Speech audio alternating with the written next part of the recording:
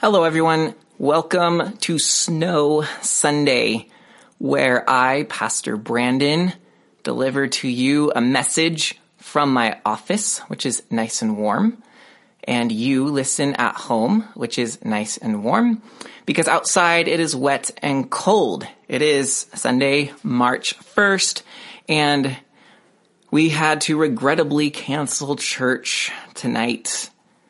Something we never like to do, but it was the snow this afternoon had already surpassed what was predicted, and there was still supposed to be more to come while we were gathering at church, and we just decided, after some people had been driving the roads, called me and said, there are people in the ditches, it's really slick out here, and we just decided it's best not to gather.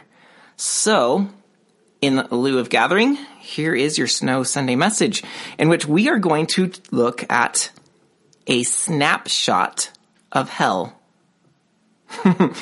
Yeah, a snapshot, because you don't want to look at hell for too long. But second, a snapshot, because the Bible, contrary to what many people say, actually doesn't have a lot to say about hell. Now, it says that there will be wrath and judgment and a day of end. It does say all that. I'm not denying that the Bible says anything about hell. Don't mishear me. But I have heard people overstate this point, in which they say, Jesus talked more about hell than he did heaven. Which always sends my mind whirling, because he is full of phrases like the kingdom of God, the kingdom of heaven. He's talking about what the Son of Man's going to bring and where he's going, and how he is talking far more about heaven than he is about hell.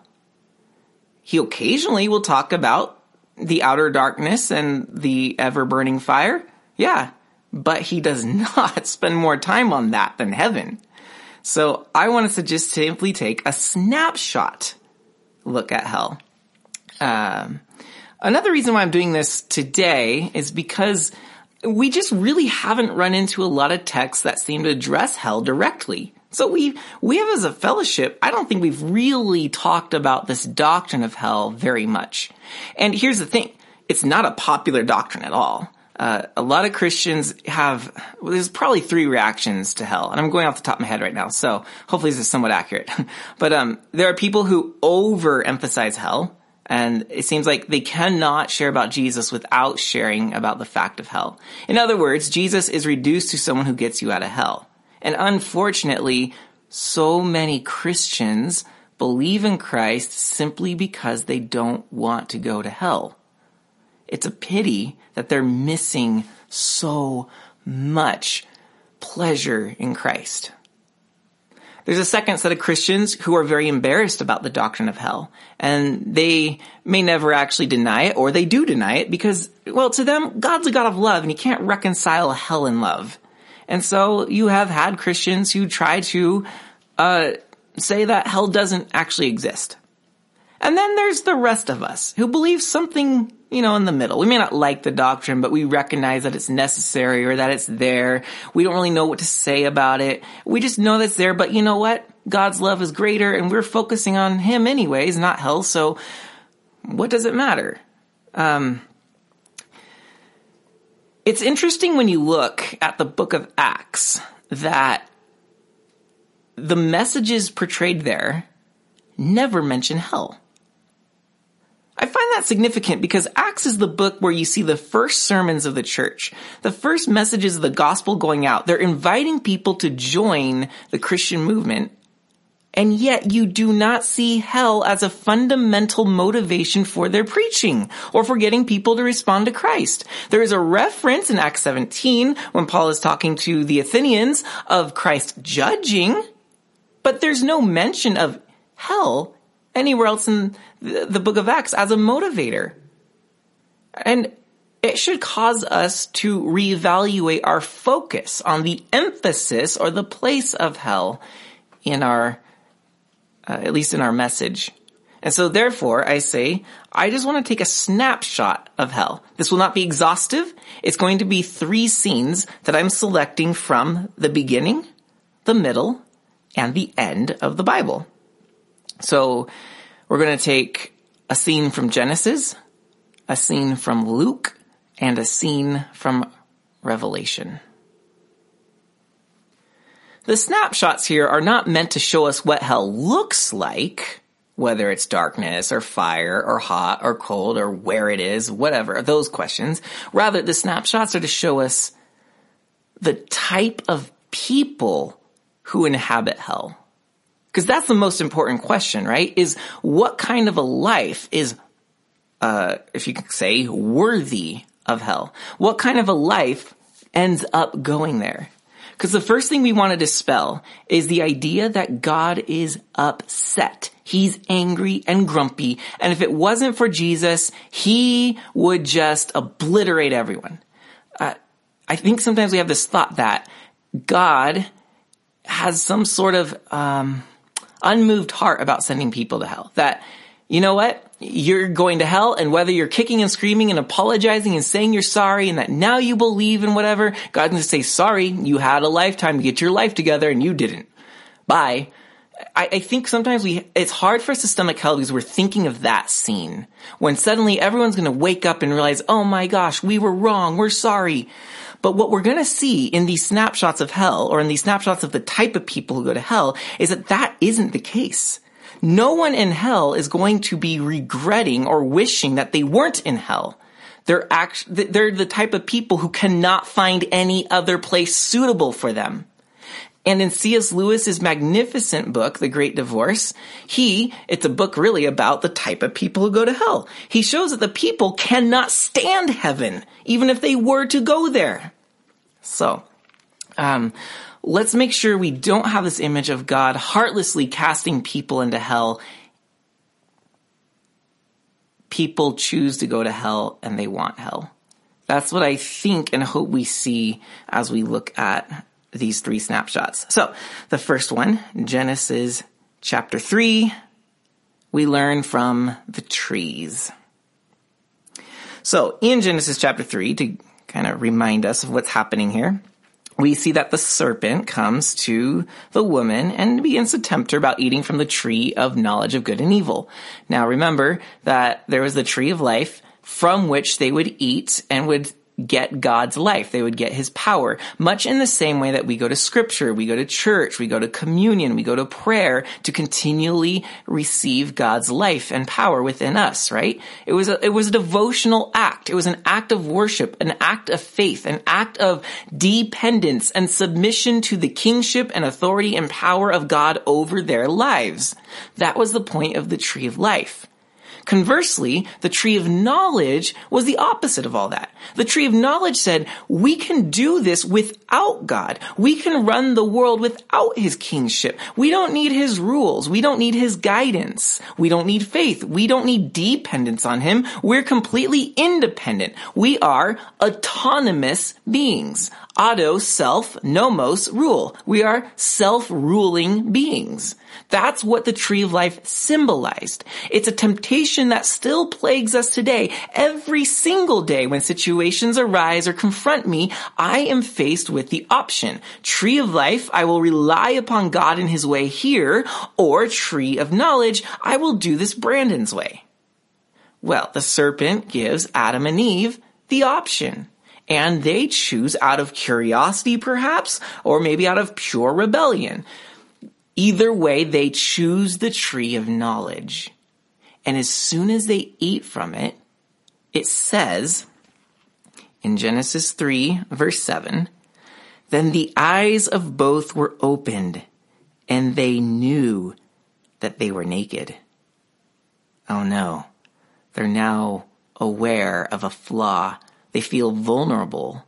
There's a sense of self and a need for preservation. Suddenly they feel like the universe isn't their friend. It's turned against them, right? They feel open, exposed, naked. This is how we feel in our sinful condition. We feel like God is out to get us. We feel like he's a monster. We feel naked and vulnerable, and we're going to do everything we can to fix our bad situation, which Adam and Eve do. So it says they sewed fig leaves together and made themselves loincloths. In verse 8, And they heard the sound of Yahweh God walking in the garden in the cool of the day. And the man and his wife hid themselves from the presence of Yahweh God, among the trees of the garden. They heard him coming and they hid themselves. This is so important to see. God did not say, "How dare you, out of my sight." He did not say that. They hid themselves. Why?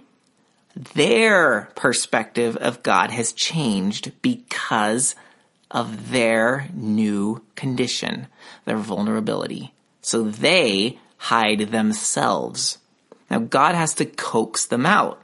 In verse 9, but Yahweh God called to the man and said to him, "Where are you?"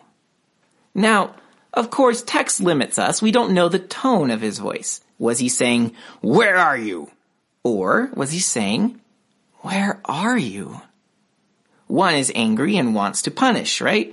It's like when, "Wait till your father gets home," and now father's home, and "Where are you? You're gonna get a spanking." Or it's the father looking for his lost child. "Where are you? I'm worried. I'm concerned. I miss you." Why is God walking in the garden? Is he walking through because, well, he's usually up in his lofty castle, detached from Adam and Eve and the rest of creation, but he decided to come down because he sensed a disturbance. He sensed something went wrong and he's out to investigate?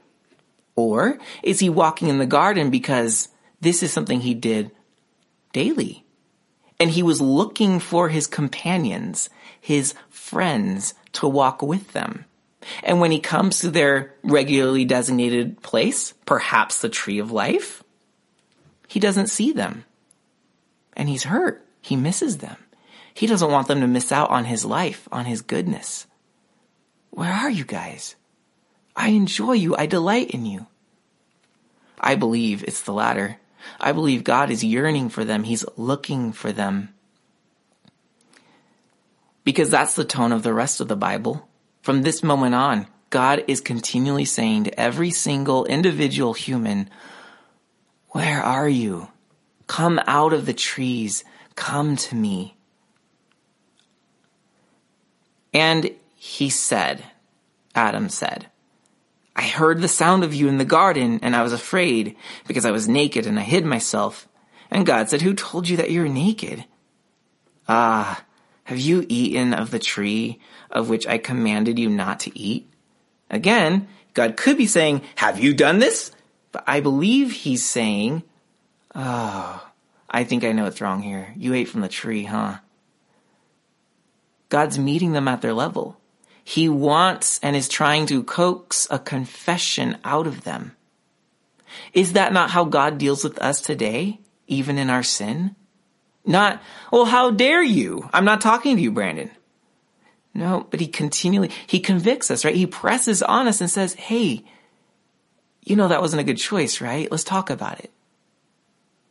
And so he does this with Adam. The man in verse 12 says, "The woman whom you gave to be with me, she gave me fruit of the tree and I ate." Adam, that was the opportunity to say, "Oh God, I'm so sorry. We did eat from the tree. And now we realize that you were right in telling us not to eat from it. And that you were always right. And that we are in the wrong. Please repair us. Please forgive us. We now believe that we need you more than anything else." That's how Adam should have responded. But instead, he maintains self-righteousness. He tries to justify himself, to say what I did was right because I wouldn't be in this situation if it wasn't for the woman. So now he's blaming. They're hiding. They're blaming. Then Yahweh God said to the woman, "What is this you have done?" Rather than saying, "I'm so sorry I misled my husband," or that I suggested we eat from the tree, or that I talked with the serpent, or any other proper response, she mimics her husband. And she blames. The serpent deceived me and I ate. That's akin to people saying the devil made me do it. Friends, we're full of blaming words. We're full of trying to pass the buck to somebody else. And that is one of the conditions of hell. Hell will be full of people who refuse to take responsibility for their own mistakes. It's always going to be someone else's fault. It's always going to be circumstances out of their control. God is looking for not people who fail to mess up. No, rather, God's looking for people who own when they mess up and come to Him for the solution to what they've messed up. But instead, we're so prone to, first, hide from God. And then if we can't do that, then two, we blame others or situations or God Himself for who we are or what we've done. Hell is a place of hiding from God. Hell is a place of blaming everyone and anything, even God, and never taking responsibility. Now, I understand that in my reading of this, I am taking what some may consider a leap. I'm assuming God's friendliness here, and that the humans are the monsters. They feel like God's the monster, but it turns out they're the ones who are blaming God and saying He's at fault and trying to hide from Him, right? Here's why I think that. I think that God would have forgiven them right then and there and restored them to His fellowship there in Eden, and that there wouldn't be the fall. I believe that. I believe He would have forgiven them had they confessed, come out of hiding, and stopped blaming. The reason I believe that is because grace has always been God's nature. He didn't suddenly become grace when we sinned. He's always been grace. We cannot say God suddenly became grace just because He kicked us out of Eden. That's so far from the truth. Grace was meeting them right then and there. And what did they do? They blamed, and they ran further into the trees. And when you run further into the trees, you're running directly away from heaven and into hell. That's the fall. And take the fall and prolong it into the eternal from here on out. That's what you get. There are those who come to God on their knees and say, "We're sorry, Father." And there are those who hide in the trees and point fingers. That's the difference. One of the reasons Jesus took the cross was to bring us out of hiding and to end blaming. When Jesus was on the cross, He proved what Adam and Eve refused to see. He showed it on display so that we couldn't miss it. God's not the angry monster. That's what the cross shows. God came to be killed by the angry monsters. God came to the humans hiding among the trees, and they pinned Him to one of those trees. He's showing us, I'm not the monster. You are. Come to me for grace, for forgiveness, for restoration to the garden. And then He came to the cross so that He could kill the blame game. From now on, we can't blame anyone because God took all the blame on Himself. He is, as Leviticus shows us on the Day of Atonement, and I believe it's Leviticus, it's 16 or 17. I think it's 16. That on that Day of Atonement, when the sins of Israel be taken away, they cast all the sins on one goat and sent it away into the wilderness. No more blaming, right? Jesus becomes our scapegoat. He says, no more blame game. I'm taking all of it on myself. So there's no more excuses. No more reason to hide from the monster. No more reasons to blame each other or God. Just come to me. I am the tree of life. And we can all be restored to the garden. That is snapshot number 1. Snapshot number 2 is in Luke chapter 16. And here we have one of Jesus's parables. And so again, it's not meant to describe to us what hell is like, but rather what are the people in hell like. Okay? So this is the parable in Luke 16 of Lazarus and the rich man. So let's read it. It's Luke chapter 16, verse 19. There was a rich man who was clothed in purple and fine linen, and who feasted sumptuously every day. And at his gate was laid a poor man named Lazarus, covered with sores, who desired to be fed with what fell from the rich man's table. Moreover, even the dogs came and licked his sores. Then the poor man died and was carried by the angels to Abraham's side. The rich man also died and was buried. And in Hades, being in torment, he lifted up his eyes and saw Abraham far off and Lazarus at his side. So there's this rich man who has everything he wants, and then there's the poor man, Lazarus, who has nothing. He's sick and ill. Both of them die, but now in the afterlife, their roles are reversed, right? Now Lazarus gets the good life, and the rich man doesn't. So, but watch the character. Watch the essence of the soul of this rich man. Verse 24. The rich man called out, Father Abraham, have mercy on me, and send Lazarus to dip the end of his finger in water and cool my tongue, for I am in anguish in this flame. But Abraham said, Child, remember that you in your lifetime received good things, and Lazarus in like manner bad things? But now he is comforted here, and you are in anguish. And besides all this, between us and you, a great chasm has been fixed, in order that those who would pass from here to you may not be able, and no one may cross from there to us. And the rich man said, Then I beg you, Father, send him to my father's house, for I have 5 brothers, so that he may warn them, lest they also come into this place of torment. But Abraham said, They have Moses and the prophets. Let them hear them. And the rich man said, No, Father Abraham, but if someone goes to them from the dead, they will repent. And Abraham said to him, If they do not hear Moses and the prophets, neither will they be convinced if someone should rise from the dead. I want to make 4 interesting points from this parable.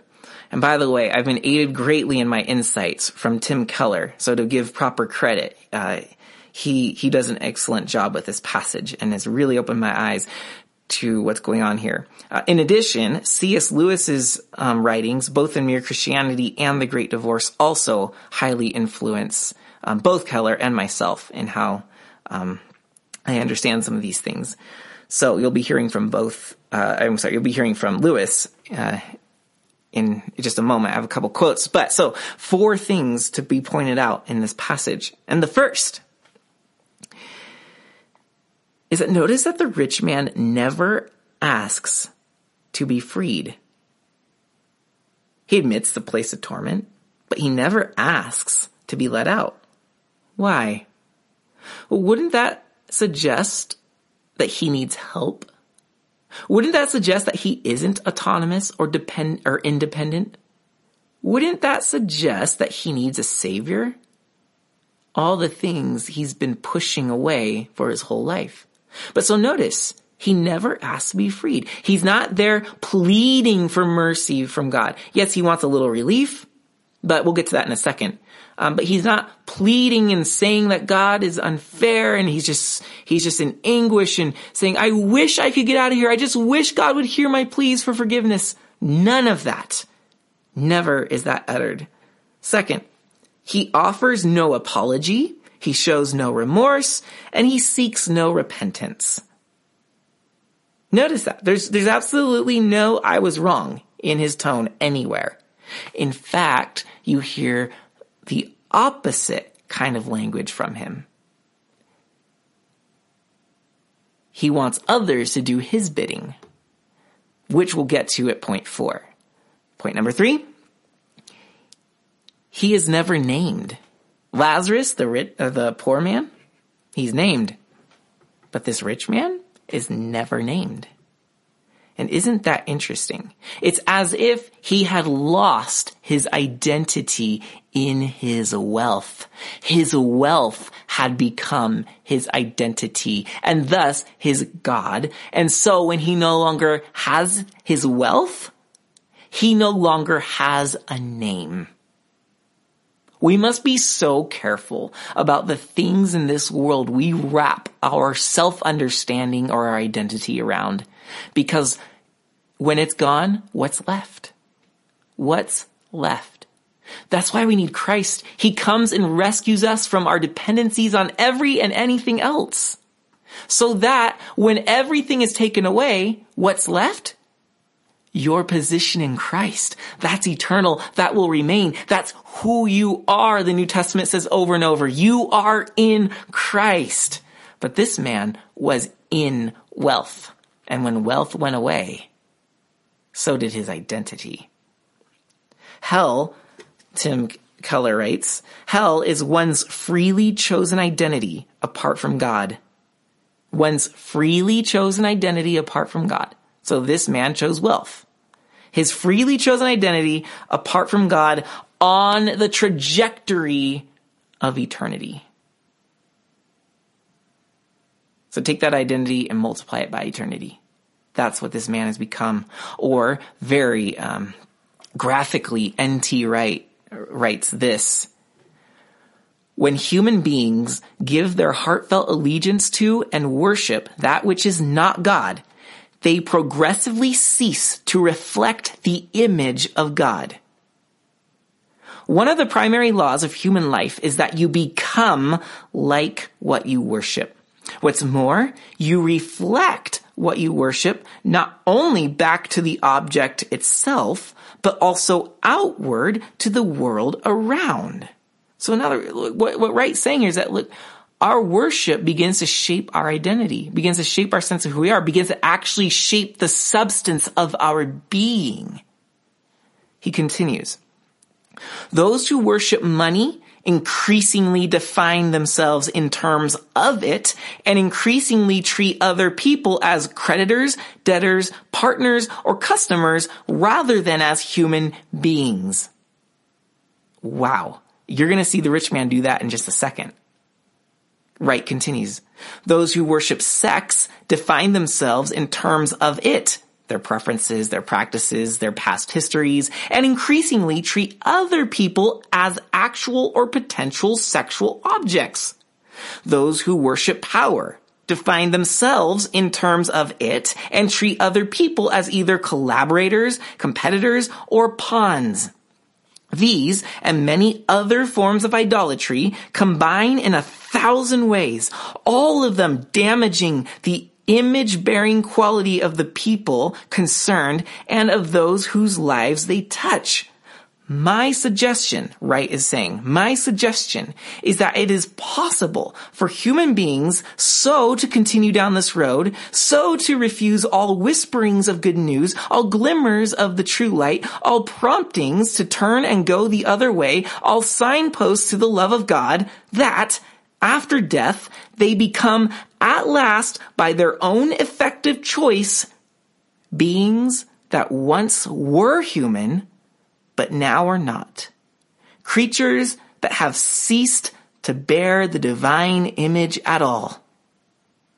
Those creatures that still exist in an ex-human state, no longer reflecting their maker in any meaningful sense, can no longer excite in themselves or others the natural sympathy some feel even for the hardened criminal. Whoa. Let me catch you up here. Wright was just saying that you lose, through idolatry, you so empty yourself of the image of God that you no longer reflect a human being. One can wonder, and you've heard this question, you maybe thought it before, how are we going to feel when we see loved ones in hell? Wright just potentially answered a question. If what he's saying bears any semblance of truth, we won't even recognize them as humans to be pitied anymore. What a sad state. And so the decisions we're making now in who or what we worship is beginning to take our soul on a trajectory toward that eternity, that eternal being of who we will be. We're either enhancing the image of God in us, in which Paul said Christ is the image of God, or we are draining ourselves from the image of God, letting idolatry and the powers and darkness of this world, i.e. Satan and his minions, sap us of the image of God. And you've seen it. You've seen sin-hardened lives, even in this life, rob people of who they once were. Imagine that set to the trajectory of eternity. We're getting ahead of ourselves because that comes into play in our next and fourth point. Notice that the rich man still wants to command others. He still thinks he's the important one. He's the rich one, and everyone else is at his bidding. Who he was on earth is carrying on into eternity, and now it's being magnified by eternity. You see, friends, eternity is the trajectory of a soul going on forever. Eternity is the trajectory of a soul going on forever. Hell, Keller writes, is where one's self-absorbed and self-centered trajectory goes on forever. So this rich man, being stretched on into his self-centered, self-absorbed, commanding ways.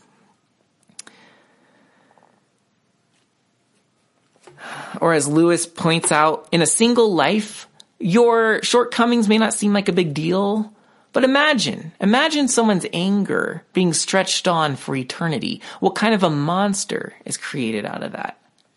So, maybe you forgot, but over and over, he's commanding people, right? He commands Abraham, hey, Abraham, tell Lazarus to come serve me, and tell him to dip his finger in water and put it on my tongue. Does this guy realize what's going on? Then he's commanding Abraham, go tell my brothers, right? Go warn them. He does not get it.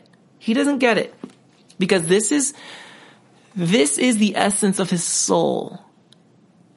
He has made the habit of commanding others, of thinking he's more important of others, of identifying himself with his wealth, and therefore seeing and projecting that identity upon other people. As I'm more powerful than you, you're my commodity, you're to serve me, you're a business plan, whatever. He's done this long enough that his soul's been conditioned this way. So even in eternity, it's going to keep on living this way, and it's going to become an expert at living this way. So that even if Christ came to him and said, would you like out of hell now? He would not have the ability to say yes.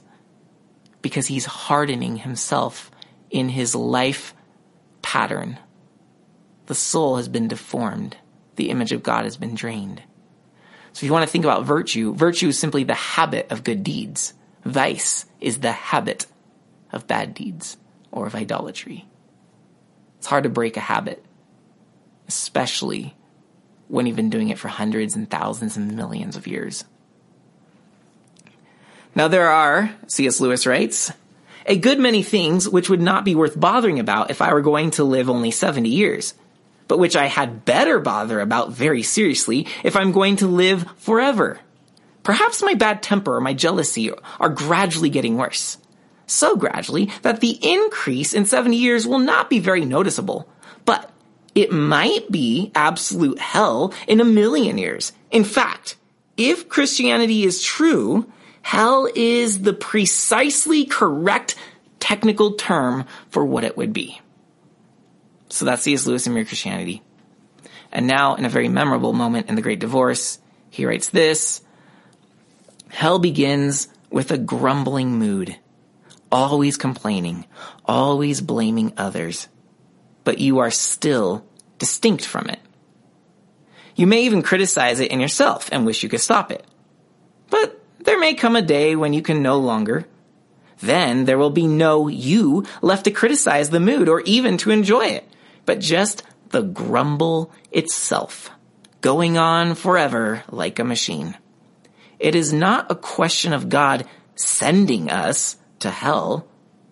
In each of us, there is something growing, which will be hell unless it is nipped in the bud. We see these qualities in the story of the rich man and Lazarus.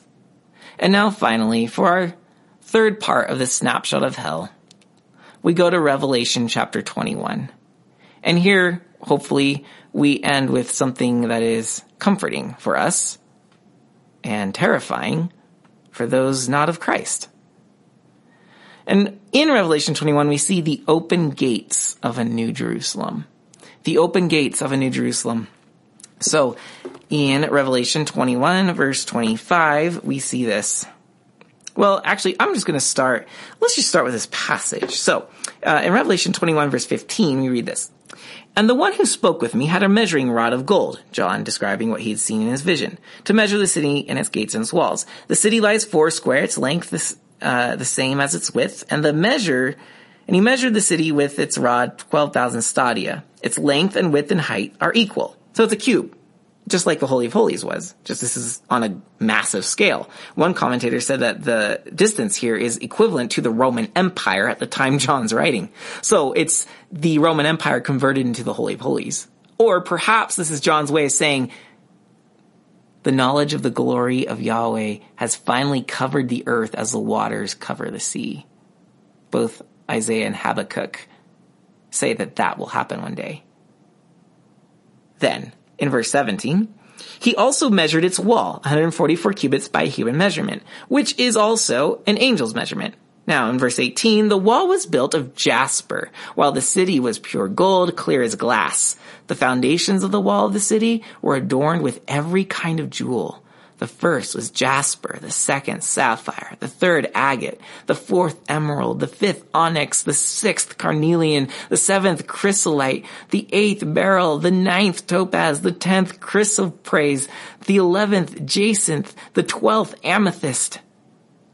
And the 12 gates were 12 pearls. Each of the gates made a single pearl, and the street of the city was pure gold, transparent as glass.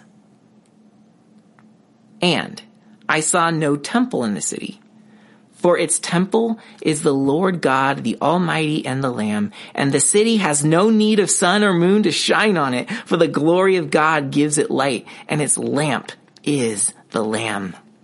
By its light will the nations walk, and the kings of the earth will bring their glory into it, and its gates will never be shut by day, and there will be no night there. So in other words, if the gates aren't shut by day and there is no night, the gates are always open. They will bring into it the glory and the honor of the nations, but nothing unclean will ever enter it, nor anyone who does what is despicable or detestable or false, but only those who are written in the Lamb's book of life. The gates will never be shut. To show us that it is not God's thumb who is holding people in hell. It is their own free will that keeps them in hell. As we saw with the rich man and Lazarus, as we saw with Adam and Eve, there are qualities in the human heart that will, by free will, by free choice, keep us in hell unless the grace and glory of God awakens us to see He is not a monster. He is grace, and His arms are wide open, wider than the gates of the New Jerusalem, to receive all. The gates are wide open forever. It isn't God who sends or keeps people in hell. People send themselves, and people keep themselves in hell. Also, for us who may be wondering after hearing some of this and going, I'm not so sure I've got the right qualities for this heaven place. I sound more destined for hell. Please hear, we are not saying that your works are the basis of judgment, right? Yes, they play a factor in shaping your soul, but it is our identity in Christ that saves us. But here's the thing. We cannot come to Christ unless we reverse some of these hellish qualities within us. We must come out of the trees and show up to Christ. We must stop blaming him, others, or the world around us and confess that we are in the wrong in order to come to Christ. He is the way that we change these hellish qualities, these vices. And yes, I'm going to mess up. I'm going to eat from the tree of knowledge. But every time and every day that I do that, God calls out, Brandon, where are you? And every time I run further into the trees, I harden my heart against God and I move closer to hell. But every time I say, I am so sorry, and I come to him and I say, thank you for your forgiveness. Please make my heart right. I am taking steps toward heaven. The gates are never shut. God never shuts the gates on you. It doesn't matter how long you've been sinning or where you've been or how hard your heart has been against God. The gates of the New Jerusalem never shut. You right now can come out of hiding.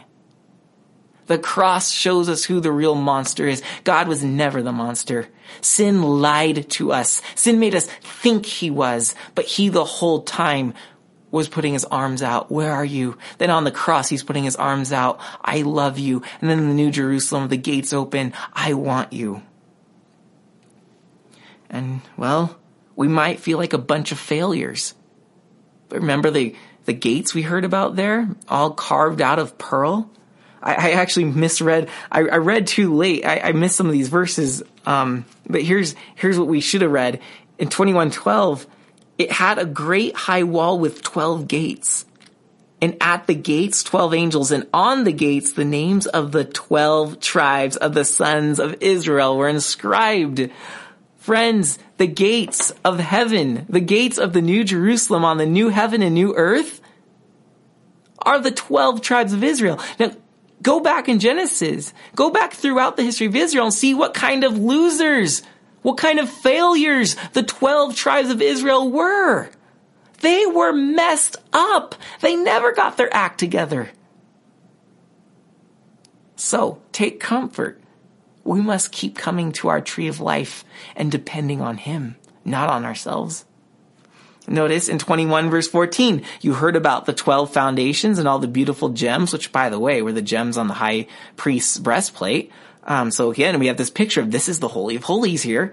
But those foundations, it says in 21:14, and the wall of the city had 12 foundations, and on them were the 12 names of the 12 apostles of the Lamb. The 12 names of the 12 apostles of the Lamb. So the 12 tribes were failures. The 12 apostles were nobodies. They were nobodies. They also never got their act together. Jesus called them out of fishing, most of them, some out of tax collecting. They were not very high up in the social strata. They were not very accomplished. They had not achieved much in life. They were, the fresh, soft B team, the JV team. They were the bench players. They were the minor leaguers. Or even undrafted players. They were not the ones you would think the Savior of the world would circle himself with. And so here we are. God's not looking for great, mighty, righteous, upright people. He's just looking for us to need him, to depend on him, to enjoy his fellowship, not hide among the trees, not treat everyone like the objects that our idols are turning them into. This is hopefully the encouraging ending that the Bible gives us. And so, friends, a snapshot of hell, not to terrify us, but perhaps to encourage us. That God is not upset with us, no matter what we've done. He's only concerned that we don't send ourselves to hell. And so, let's continue to love Christ together. Let's continue to confess our sins to Christ together.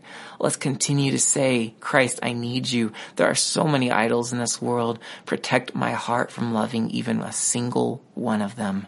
Let's continue to appreciate our identity in Christ, not to try to make something of ourselves, but to receive everything Christ has made of us already. And we'll be fine. We'll be fine. All right. If you're still with me, I just wanted to, wrap up here with where we're going. I was so excited to start the Psalms of Ascent with you guys. That's Psalms 120 to 134. So I was really crushed to see it snowing when I woke up and like, oh man, that means we're like at most going to be only half of us there. And it was such a bummer to start the Psalms of Ascent like that. And then it's like, well, maybe I'll talk about this, which I'm talking with you now, to save it. And I don't know. So it's just a bummer. I was really excited to start, but that means I'm looking forward to next week. And friends, the Psalms, like, I haven't met anybody who hates the Psalms. And so many people, when they heard we're going to the Psalms next, because that's next in the Hebrew order of the Bible after the minor prophets is the Psalms, everyone was happy to hear that, at least who expressed their opinion. People love the Psalms. I love the Psalms. But we usually love them for some individual Psalms. Like, I love that Psalm. I love that Psalm. But I'm so thrilled because the Psalter, the collection of all 150 Psalms, is incredible. I learned a few years ago that there's actually an intentional structure to where each of the Psalms are placed. And recently, in preparation for this series and for teaching other Psalms down the road, I've been researching the 5 books of the Psalms. And if you've never noticed this, take a look. The titles will be there in your Bible. There are 5 different books in the Psalms reflecting the Torah, the 5 books of Moses. And it's just amazing when you study these. I thought I would give you a real quick rundown maybe of what's to come.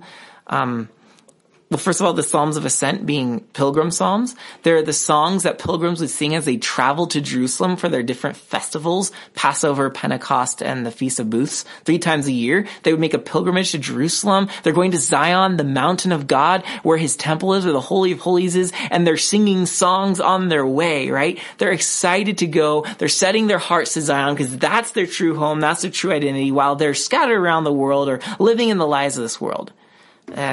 So we get to sing those songs. We get to study those Psalms one at a time, one step up toward Zion at a time. I'm thrilled to do it with you. But the 5 books of Psalms, you guys will have a handout to kind of summarize this when you come to church. But book 1, you have a lot of Psalms of struggle, of confrontation. And book 1 is really a collection of Davidic Psalms in which we see the confrontation of God's Messiah, his chosen king, who's first David, a symbol of the Christ to come, right? The confrontation of God's Messiah with his enemies. Then book 2 progresses. It progresses to the communication of the Messiah's kingdom with the nations. So there's struggle with, right, the enemies, the seed of the serpent, the seed of the woman. But then there's communication. In book 2, we see the kingdom is more established. The sons of Korah and the Psalms of Asaph and even Solomon make an appearance because the kingdom has been established. And so now Messiah is communicating with the nations. Then in book 3, the exile comes. The devastation of Messiah and the kingdom in exile. And book 3 is full of mourning. It's full of what happened, God. They're crushed because the kingdom falls apart. In book 4, we see the maturation, the maturity of the kingdom as it recognizes the eventual union of the Messiah with God's eternal rule. One day, in other words, Israel recognizes our kings will be ruling as one with God, with Yahweh. And guess what happens when Christ comes? He is Israel's Messiah and the Son of God. the Messiah and God are co-ruling as one. The nation will be okay. Israel, through the exile, learns to mature in how they're seeing this, that we don't need a human king, we need God's king. And they began to sing. There's a lot of themes about Yahweh being king in book 4. And then the Psalms close in climax in book 5, with the consummation or the realization of Messiah's kingdom erupting in climatic praise, because they get it. And the Messiah, presumably, is like forward looking to the Messiah's come. And so there's this outburst of hallelujahs in book 5. And so much so that it ends with the climatic 5 Psalms, each beginning and ending with the word hallelujah. A great crescendo and climax, and the book closes. Isn't that cool? The Psalms of Ascent land in the middle of book 5. And so it's this call to journey up to Zion. Great fitting ending here, right? To the snapshots of hell. Don't go down, go up. Go up to Zion. And that's what these Psalms of Ascent will encourage us to do. This yearning and longing for God's dwelling place. His home is our home. A return to Eden. That we're not hiding in the trees anymore. We're coming out of the woodwork and we're moving up Mount Zion, singing these Psalms, letting them encourage us and instruct us as we go. So I'm looking forward to teaching and exploring these Psalms with you as a congregation. Our 15 steps towards Zion. It's going to be great. I encourage you guys to read them and to savor them and to make these your guides as we ascend towards Zion as we live in this world. So glad that next week we can be together to look at Psalm 120, the first one. And until then, may God's grace keep you. May his peace surround you. And with grace and gratitude, this is Pastor Brandon McCulloch. Have a great evening. Thanks for listening.